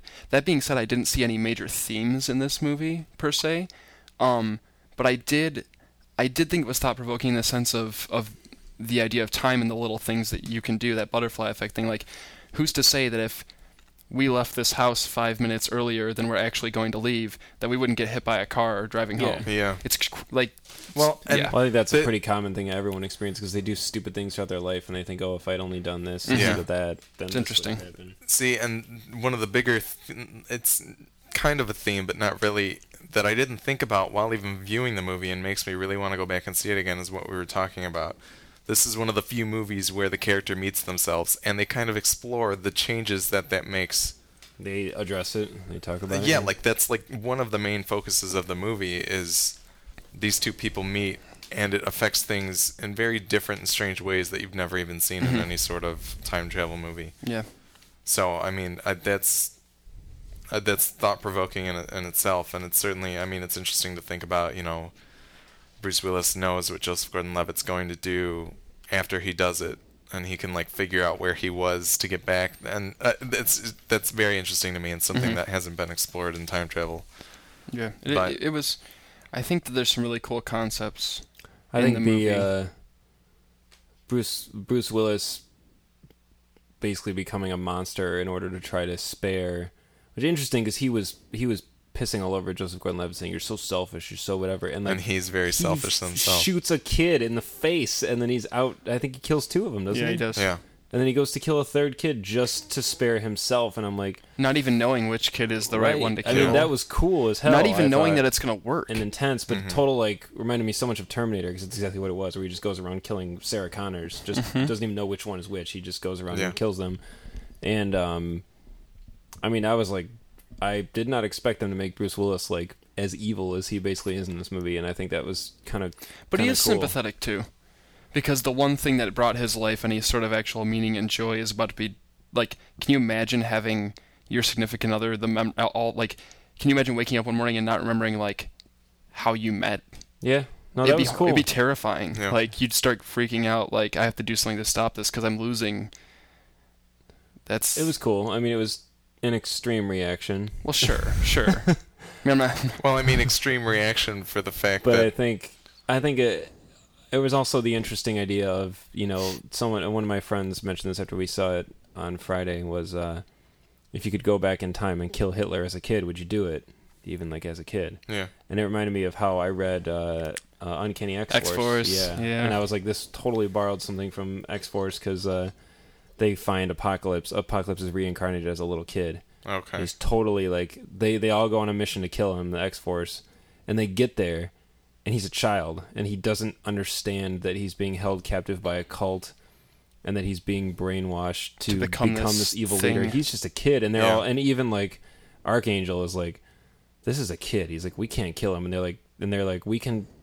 One of the characters is pleading with him. The end, or the end justifies the means. She's like, we can take him, we can raise him, rehabilitate him. We can raise him amongst mutants to be a good guy, just like in Looper when she's like, if I raise him for good. Yeah. And then one of the X-Men is just like, shoots him right between the eyes. He's like, nope. And it was really like, as I was reading it, I was like, holy crap, they actually. And I don't see why Bruce Willis didn't consider that. Well, I guess he didn't even know which kid it was, but I don't know. I feel like. Well, he knew as soon as Joe witnessed him blow Garrett Dillahunt to a million pieces. He was like, now he knows which kid it is. Yeah.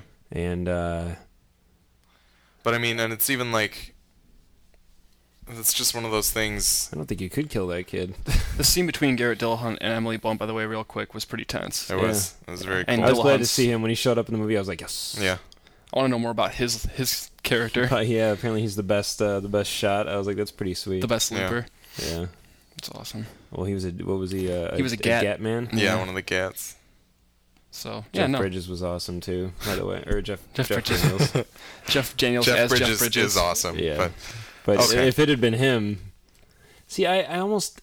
This is another thing too. I like Bruce Willis a lot, but I'm kind of, when he shows up in things, I'm always kind of like. I think he really actually gave a crap though. He was good in this movie. I just was wondering what it would have been like with a different actor, someone who's less. Because as soon as the scene happened where Bruce Willis went to shoot up the whole place, and I was like, you can't have a Bruce Willis movie without him getting a hold of a submachine gun and shooting like 30 people. At that point, I was just laughing, and I wasn't even taking the movie seriously, even though it's supposed to be this heavy moment. Because I'm like, Bruce Willis is so good at being like a stone cold like badass that I'm like, if you cast somebody like Jeff Bridges in that role, and he had an SMG, he would look so much more like a man just pushed to desperation. Yeah. Not like but an I guess action if he hero. was supposed to have been an assassin for the last like 40 years, he should look kind of a hard ass. Yeah. I was just wondering what if like Jeff Daniels had been playing like old Joe or something like that. How much more shocking and interesting it would have been to see. Yeah. So an actor like that being pushed to extreme like if it was violence. Liam Neeson pre-Taken or something like that. Yeah, good example. Yeah. Or like, I don't know. Seeing somebody stretch their range. Yeah, like I'm telling you, as soon as I saw him grab that machine gun and just like the squinty eyes and the eyebrows up and the slightly cocky like. You thought you walked into Expendables? Yeah, or G.I. Joe. Yeah. Like the new G.I. Joe. It's like same thing. So But he was really good in a lot of the scenes. What's I don't know if you have any more thoughts on it. I mean, I think we can basically wrap it up. But So letter grade or number grade? We could talk about the movie for a long time. Yeah, we could talk a lot more. But I mean, I think the only other thing, what was I? Oh, one of the biggest kind of plot holes, but kind of not, because you don't really know. In killing all of those people, doesn't Bruce Willis completely destroy the whole Looper Foundation anyway? Yeah, I mean, because they're going to start sending people back, and they're just going to be sitting in a cornfield. They're not going to know.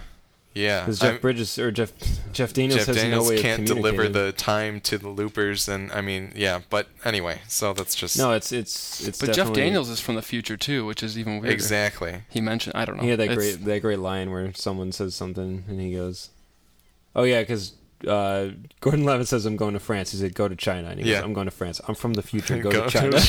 And he goes, "I'm going to France." And I suppose that's another interesting thing is, like, what did they have to tell to Jeff Daniels? How does Jeff Daniels have to live his life in order to make sure that he doesn't propagate change by coming back? Exactly. I think how does he even know when people are showing up? Does he get a message from Exactly. the future? That's the interesting thing to me. Like, that's one of my favorite things about this movie, is that there's so many interesting little facets that I can sit here and think about. Like, I would love if there was some sort of... If Rian Johnson was like, here's the Looper Bible that I tried to keep myself to. Or here's another movie in the Looper universe. Yeah. I'd be down to see more. I think the movie got... I'm not saying it's a bad thing to get really personal, but it became such an intimate story between Joe and Smokin' Babe Emily Blunt. And dude, I know that scene where she clicks the frog. I was like, yeah. Clicks the frog. Clicking the frog. The best euphemism. Yeah, that's on my that poster. Was very funny. Click the frog. No, I mean, I've always had a crush on her. When I saw her in this movie, I was like, she looks good. Yeah. And yeah, she was good in the movie. Actually, her lack of English accent was pretty impressive. Yeah. But yeah, I think a movie taking place in the same universe, I would totally welcome, as long as it stayed a little colder, a little less personal, a little less emotional. It'd be interesting to really dive hard into the time travel mechanics and the business behind the killing and stuff like that. Right, the whole idea of the nightlife. If we got that movie that was set in 2074 or whatever it would be, or even just like young Jeff Daniels being sent back to start the Loopers would be cool. That'd be very interesting. I wouldn't mind seeing another entry into the universe as long as it was less of a personal story. I just want more good time travel fiction. That's all I'll say. Letter grade, Alex. Letter grade. Or number grade, whatever you want to do. I would give it I'm doing numbers. I'd give it an A-. I would give it, probably, if I'm throwing out my Bourne grades, which I should at this point, and I don't know why I'm thinking about them, but I am, I would give Looper probably an 8.5, because I enjoyed the movie a lot. 8.5 out of 10? 8.5 out of 10. Okay. That's where I would put it. Nick? I'd say 7. Like, I don't know, because it's fun. It's really fun to talk about it, and it makes me think back on it more fondly. Like my gut reaction when I left the theater was like 6 out of 10. Yeah. And the more I thought about it, it kind of worked its way up. So I'd say like 7, 7.5, with room to go up upon I meant to see it a second time this weekend so that I could come in with a totally good, well-rounded review. But I do want to go again at some point. Future. Willie? 7. In the future. Willie gives I feel good about a 7. Yeah. Okay. I was excited. I thought Nick was gonna like after seeing your status, I thought you were gonna like hate this movie and want to like come in here and just crap all over it, and I was gonna love it and try to defend it. And I didn't know where we would end up. Sorry, listeners. The inevitable battle is gonna have to wait. We're putting it off once more. Yeah.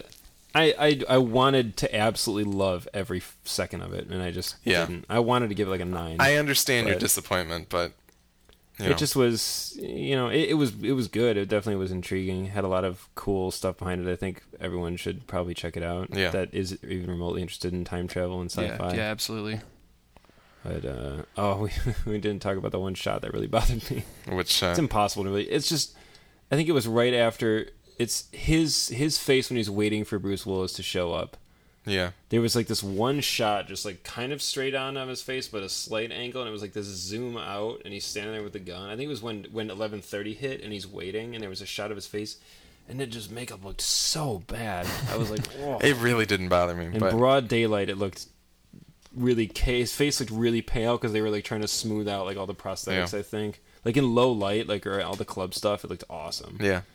But yeah, we didn't even the whole setting him up to rescue the hooker with the heart of gold and her kid.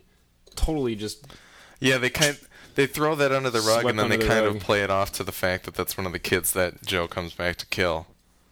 Which it's kind of it's kind of like the telekinesis thing. It's like, here, let's set this up. Oh, it doesn't matter if it's the middle third of the movie, and then Yeah, I guess. Yeah. Anyway. All right, so we're gonna take another quick little break, and then we will come back for some food for thought.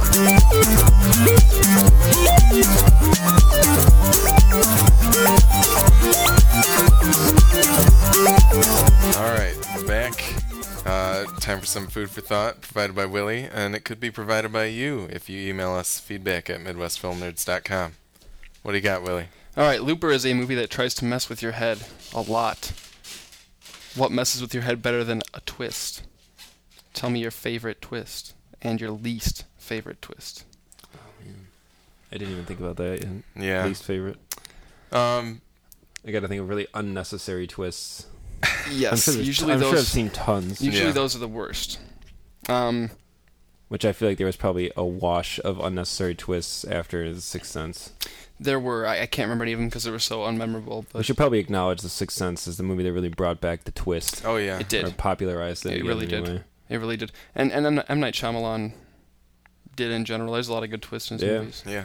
There's a bad twist too. Yeah, a couple I know that I always enjoyed were the end of Seven. Yeah. Awesome. I'm not gonna Yeah, we're not gonna delve into it. go just into grave detail, but there's some stuff that happens towards the end of Seven that's mind blowing. If you haven't seen it, the whole movie's super awesome. So definitely see it. Another one that I always enjoyed was the twist at the end. Well, I'm sorry, it's not really a twist. Little backstory here. Friday the 13th. Yep. The original. When you grow up, when you hear Friday the 13th, you think Jason as a kid, because Jason has become synonymous with horror movies and that series and pop culture in general, right? Yeah. So I'd never seen the movie, but I knew who Jason was, and I knew he was associated with that. And I remember my dad took me to buy a couple VHS tapes randomly one day. He's like, hey, let's go buy a couple movies. We'll watch them tonight. I'm like, all right. So go to Suncoast Video, and I picked out Friday the 13th. All right, that's a throwback. Pick out Friday the 13th. And I'm like, hey, Dad, this is the one with Jason, right? And he goes, no. He's like, Jason's not the killer. He's not the killer in that. I'm like, what? No, I thought he was messing with me. I was wrong. So it's not really a twist per se, but it is though. It is. It's not. It wasn't originally a twist, but now it is. Now it is because it threw me off as a kid. I don't even know what you're talking about because Okay. I've never seen the movie. But Let's just say that Jason. You know how it Jason. is though. Like when you think Friday the 13th, you think Jason. Yeah. Jason's the killer. But in the Absolutely. first Friday the 13th, Jason is Jason's not the killer. He's not even Really? a character. Interesting. No. Not even in the movie. No. Wow. I mean, he's mentioned, Yeah. but no. See, and if we hadn't said that just now and ruined it for would've you, been- you would have been It- like, "Holy crap!" It Yeah. throws you off. So that was kind of a cool one. Okay. As a kid. It's like a generational twist almost. Yeah. Yeah, it is. It's neat. Favorites, Alex? Favorites for me, one of the ones that I loved a lot in the past few years, and it's not too much of a spoiler to say it, would be The Prestige. You're kind of expecting it from that first, like, Michael Caine, Yeah, they lay out the rules of the movie. So The Prestige was awesome. Delete from list. Prestige. I'm trying to think. I mean, one of my favorite movies is Fight Club, and the thing is, it's a good twist. It certainly was at the time, but on the flip coin of your question, some of the twists that have been completely needless and stupid are two movies that I brought up last week, which would be Hide and Seek and Secret Window, which are just clones of the same twist. Sure. And it's just kind of like, this has already been told before. Why would you? Secret go Window and was do so it again? worth it though for that final shot of that movie. Seriously, Yeah. I've seen that movie once. No, twice. And the last time I watched it was probably like 2001. And the two scenes you remember are the last shot and the Doritos bag. Yeah. Good and bad. And they both revolve around food because the last shot is the corn. Yep. But Yeah. it's so good. It's so perfect. and like Twilight Zone. Yeah, I guess, but I mean, it's still just. I'm not saying like... the twist is good, but that final shot is. Okay. Do you remember what I'm talking about? Yeah. It's so funny, and just totally gives you the willies. Yeah, the willies. Yeah, and there's Willie over there. Okay, so it gives you the mees. But yeah, what about you, Nick? I think my personal all-time favorite, like, serious twist in movie is probably from Memento. Being that it is potentially my all-time favorite movie, kind of is. Memento is huge. Yeah. And the twist at the end is cool because it's not a twist, but it is based purely on the narrative structure of the movie. Yeah, yep. Some other honorable mentions, I have to say Usual Suspects, of course. Anyone who's seen it knows there's a hell of a twist, which I don't want to talk anymore about it because it's that good. Unbreakable, huge twist. I wouldn't remember that if it wasn't for Willie. I need to rewatch Unbreakable. Yes, fantastic you do. movie. Everyone needs to watch M. Night Unbreakable. Shyamalan's best, in my opinion. Definitely. Yeah. I mean, Signs is like my favorite, but I think Unbreakable's his best. Yeah. 12 Monkeys, great twist. Also a time travel movie. I think we have to pay homage to Star Wars Empire Strikes Back. Absolutely. And the granddaddy of all twists. Yeah. Absolutely. Besides Wow. Rosebud. It's fantastic. But yeah, Empire, we take it so for granted because it's such a common line, but Yeah. people back then, It was a mind blower. yeah, no one even knew that was, like, the No. line was changed on set. Yeah. The only person who knew was George Lucas. That's so sweet. Yeah. Ace Ventura, good twist. Finkel is Einhorn. Einhorn is Finkel. Yep. And least favorite twist, I'm just going to go based off recent memory. President Wesker. Oh my god. Is that even a twist? I think it was because I didn't see it coming. Not good. Oh crap! There's another one I had thought of and I didn't jot it down on my list of least favorite twists. Crap. Oh well, it must not be. I mean, I'm sure that there's piles of R3s that I watched back in the day with dumb twists that I was like. I'm just gonna say I've seen it. I don't remember it all, but The Vanishing on 7th Street probably had a horrible twist in it. Horror movies tend to kind of just try to inject them by default now. Just a guess. The M. Night Shyamalan thing kind of swings both ways, though, for me personally, because The Village, I never saw buy The that Village. twist. I liked it. I mean, I thought it was cool in it concept. was weird. It it was like a lot of things in Looper, where the concept is sweet, but the execution kind of made me go. Kind of stinks. It's not terrible, but it's not the best. And then, of course, The Happening, which Was isn't there a really twist in The Happening? It's not even really a twist. It's just not. It's like revealed halfway through the movie, but it's really stupid. I have such fundamental beef with The Happening. We can't even get into it now. Yeah, no, that's not a good idea. But a couple other little honorable mentions as far as good ones. The first Scream.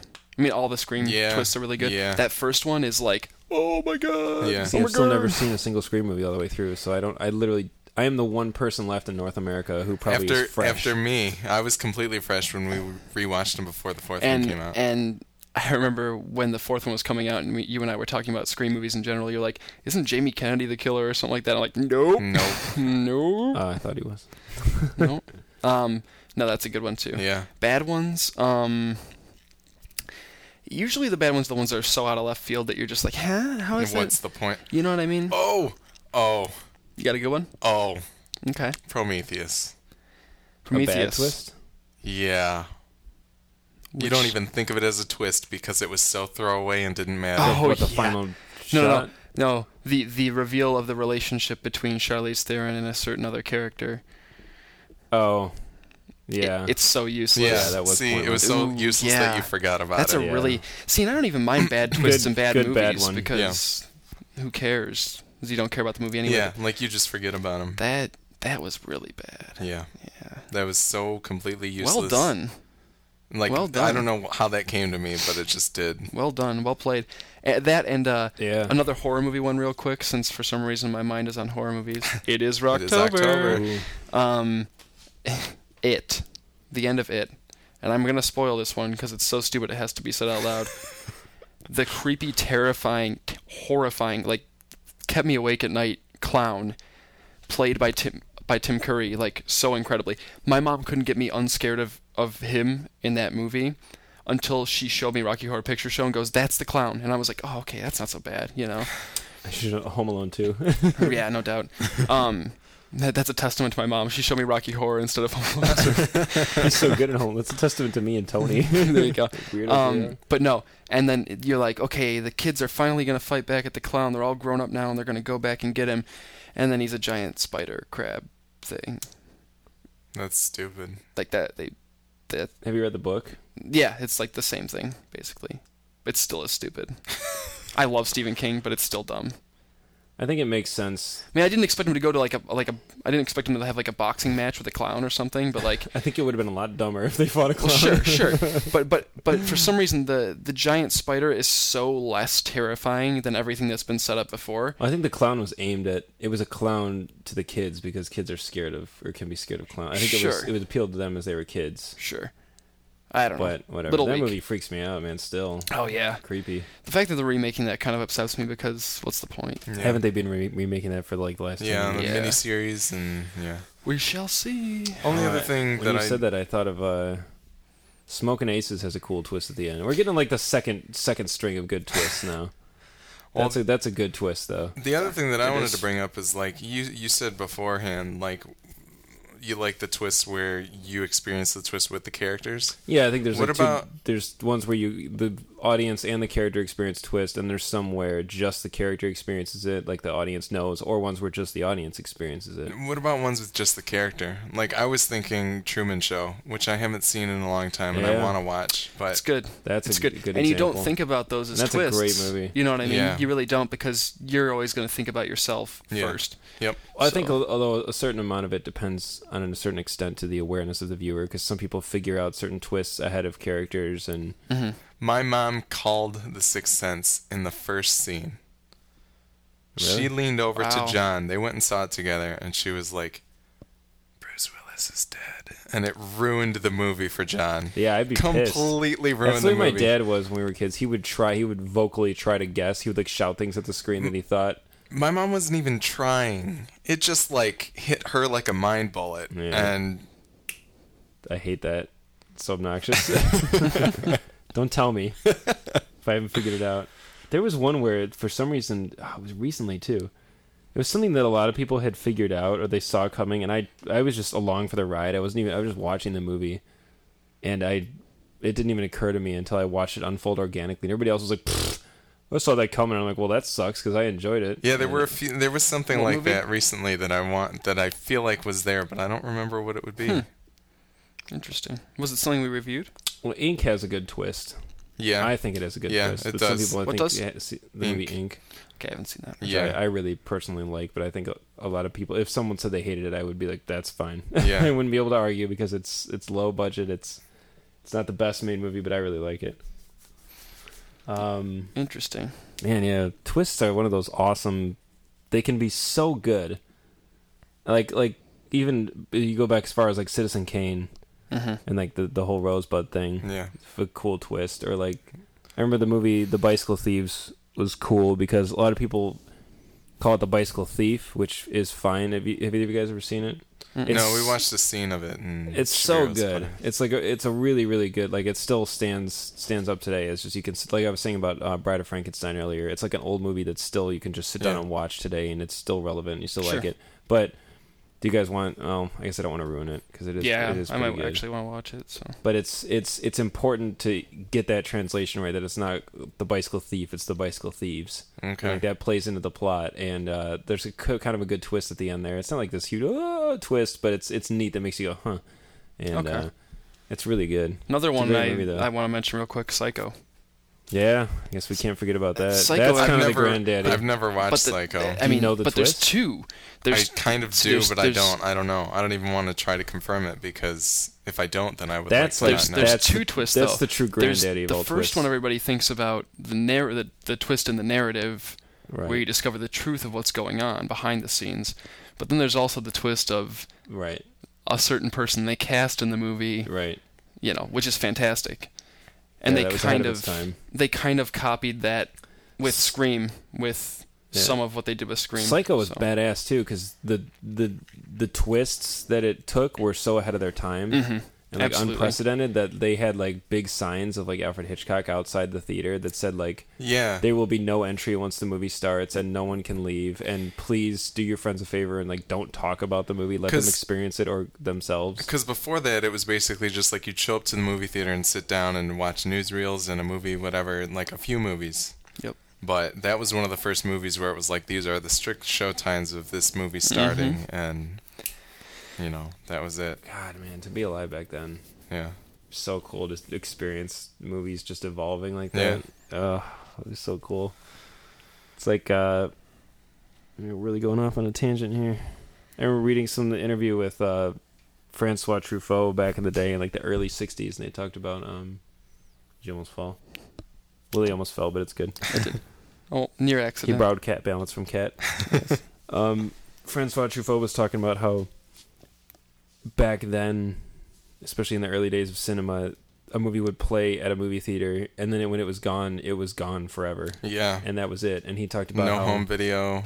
yeah, and that was it. Like you didn't, and it's something that I would wager most people it does not even cross their mind today. No. That when movies left the theater, you would never see it again because they never replayed movies or anything. But I think it was around that time in the early 60s where, late 50s, early 60s, when they were just a bunch of film brats and they would scrape together their money. They would spend all day just watching movies, and they would go, but they would take like trains. I mean, this was in France. They would take trains like across to like other parts of France or to a different country entirely in Europe to catch a movie that was playing at a different city that they hadn't seen or that they had seen, and it was only re-showing at this one theater in like wherever, and they would take like trains like several hours to see it and then take the train back and the whole time talk about the movie and just smoke cigarettes and just absorb it.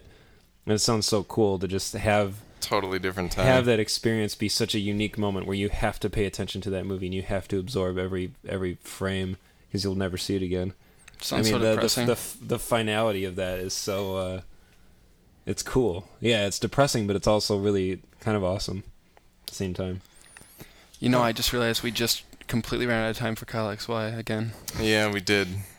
You know, we even What a I twist. even brought it up in the beginning, and we still couldn't get around to it. Sorry, Tim. Oh, man. One day we'll do a round table and invite Tim, even if he hasn't watched any of it and he just wants to hear about it. He'll just be there to be like, yeah, and what else?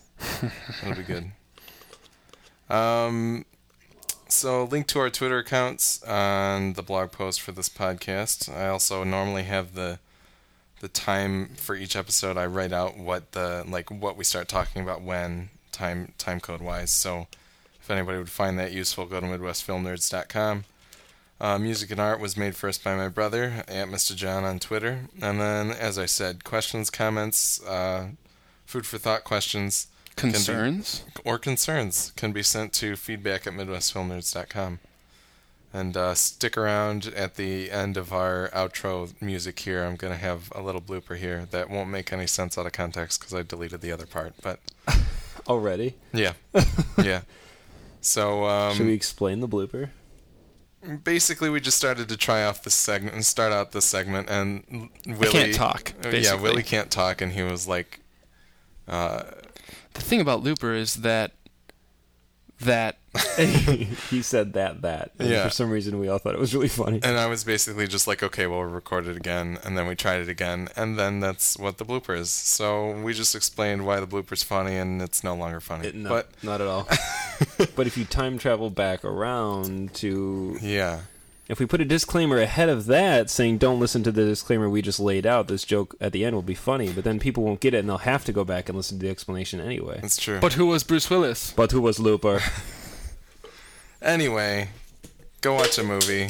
It can be Looper this time. Just make sure it's not Resident Evil, as I said back in that roundtable episode. All right, see you later.